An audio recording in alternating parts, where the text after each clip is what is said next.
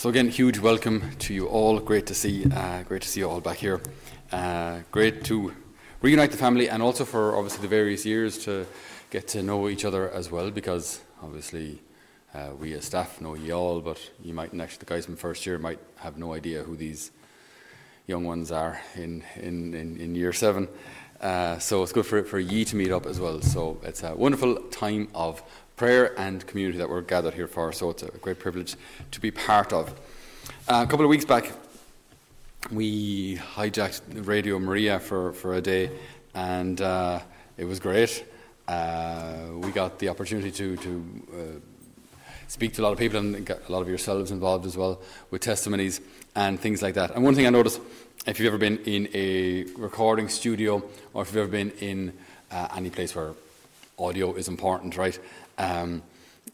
If you want to record clean sound, right, the busier the room, the better, right? You need to, those egg carton type things on the walls, right? They reflect the sound in different directions, so you don't get an echo.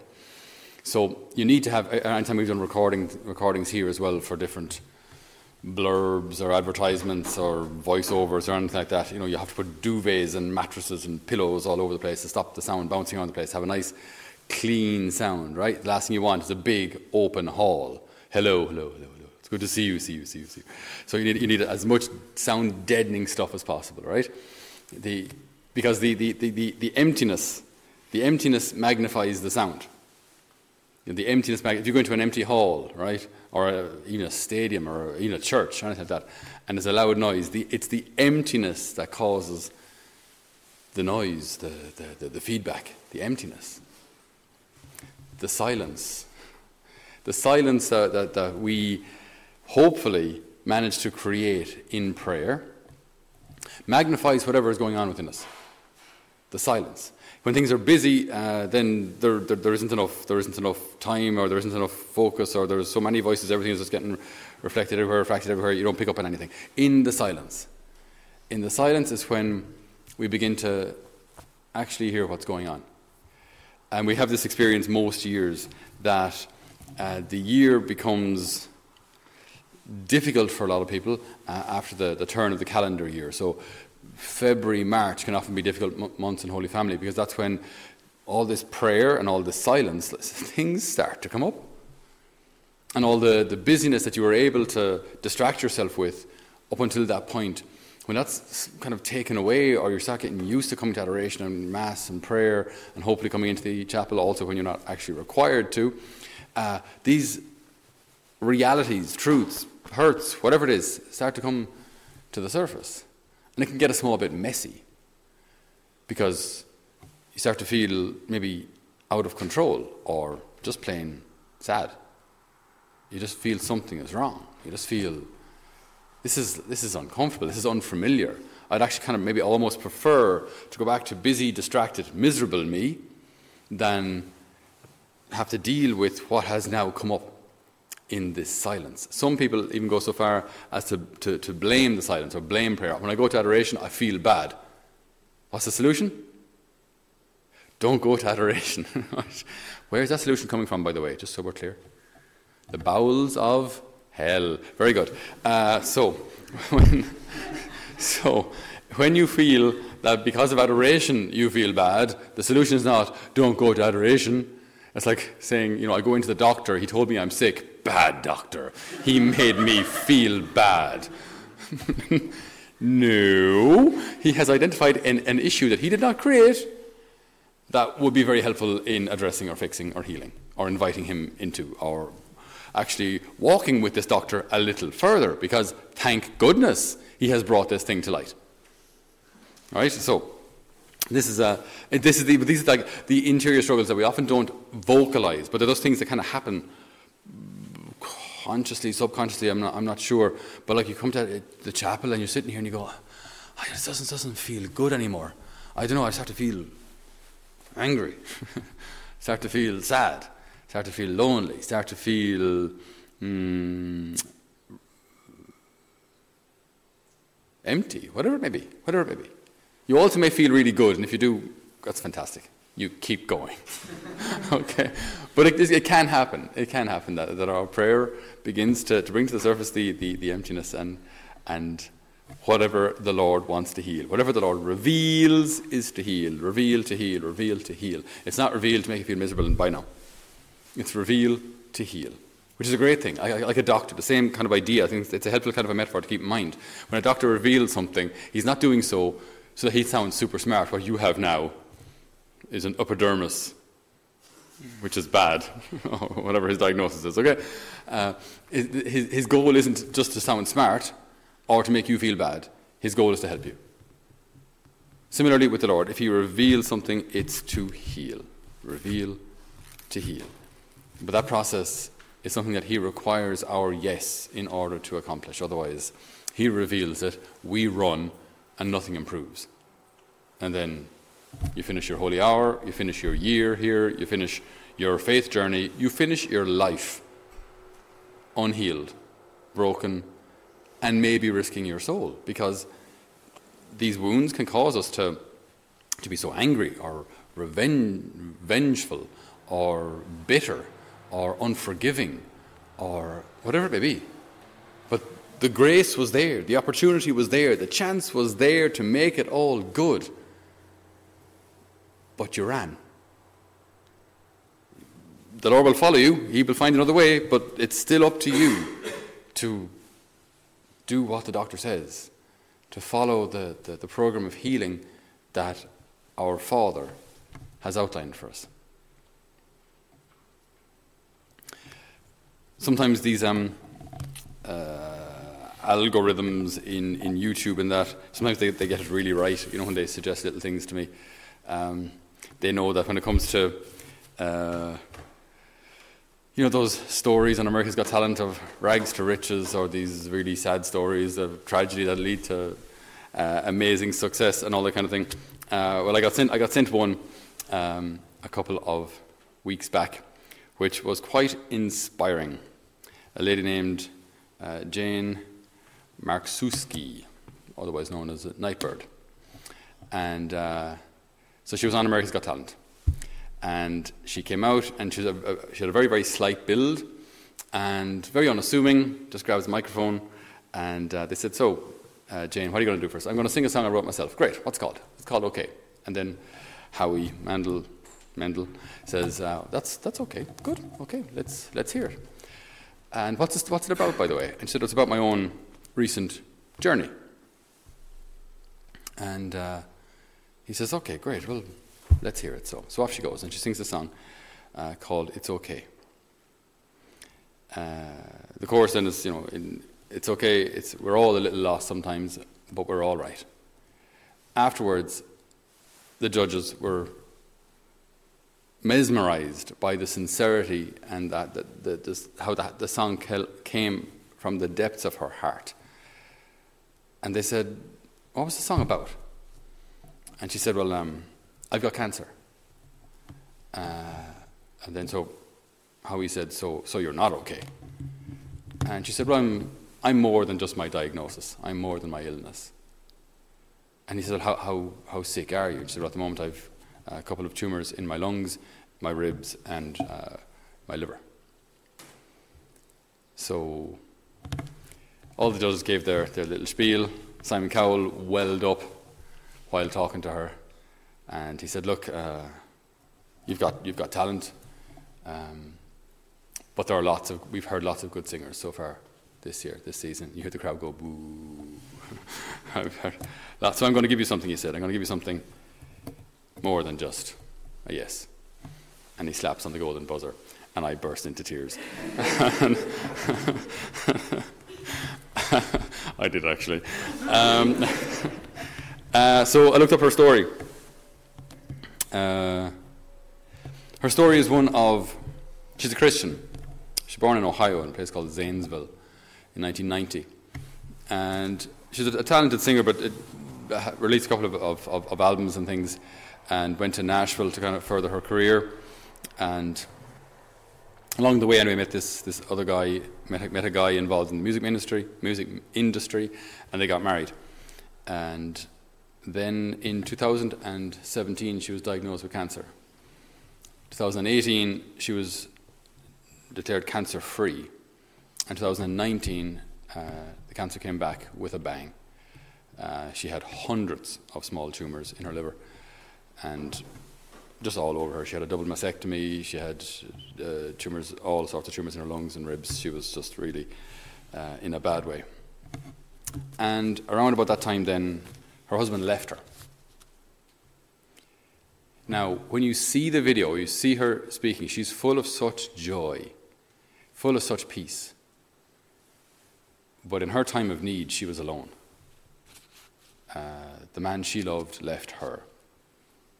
And she became such an inspiration then through podcasts and tweets and all sorts of things about remaining positive and remaining grateful, remaining thankful, despite the circumstances.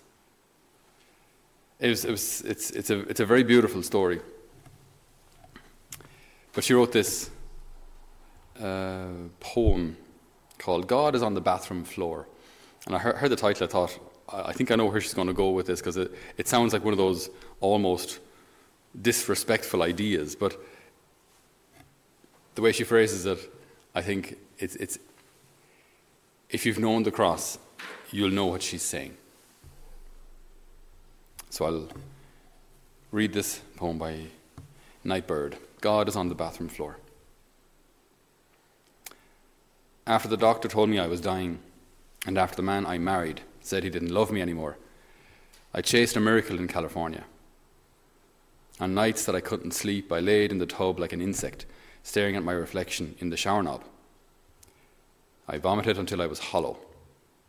I rolled up under my robe on the tile. The bathroom floor became my place to hide, where I could scream and be ugly, where I could sob and spit and eventually doze off, happy to be asleep, even with my head on the toilet. I've had cancer 3 times now, and I've barely passed 30. There are times when I wonder what I must have done to deserve such a story. I fear sometimes that when I die and when I meet God, He will say that I've disappointed Him, or offended Him, or failed Him. Maybe He'll just say, I never learned the lesson, or that I wasn't grateful enough. But one thing I know for sure is this: He can never say that He did not know me. I am God's downstairs neighbour, banging on the ceiling with a broomstick. I show up at His door every day, sometimes with songs, sometimes with curses, sometimes apologies, gifts, questions, or demands. Sometimes I use the key under the mat to let myself in. Other times I sulk outside until He opens the door to me Himself. I've called Him a cheat and a liar, and I meant it. I've told Him I wanted to die, and I meant it. Tears have become the only prayer I know. Prayers roll over my nostrils and drip down my forearms. They fall to the ground as I reach for Him. These are the prayers I repeat, night and day, sunrise, sunset. I'm asking again and again, there's mercy here somewhere, but what is it? What is it? What is it? I see mercy in the dusty sunlight that outlines the trees, in my mother's crooked hands, in the blanket my friend left for me, in the harmony of the wind chimes. It's not the mercy that I asked for, but it is mercy nonetheless. And I learn a new prayer. Thank you. It's a prayer I don't mean yet, but I will repeat it until I do. Call me cursed, call me lost, call me scorned, but that's not all. Call me chosen, call me blessed, sought after. Call me the one who God whispers His secrets to. I am the one whose belly is filled with loaves of mercy that were hidden for me. Even on days when I am not so sick, sometimes I go and lay on the mat in the bathroom in the afternoon light to listen for Him. I know it sounds crazy, and I can't really explain it, but God is there, even now. I've heard it said that some people can't see God because they don't look low enough. And it's true. Look lower. God is on the bathroom floor.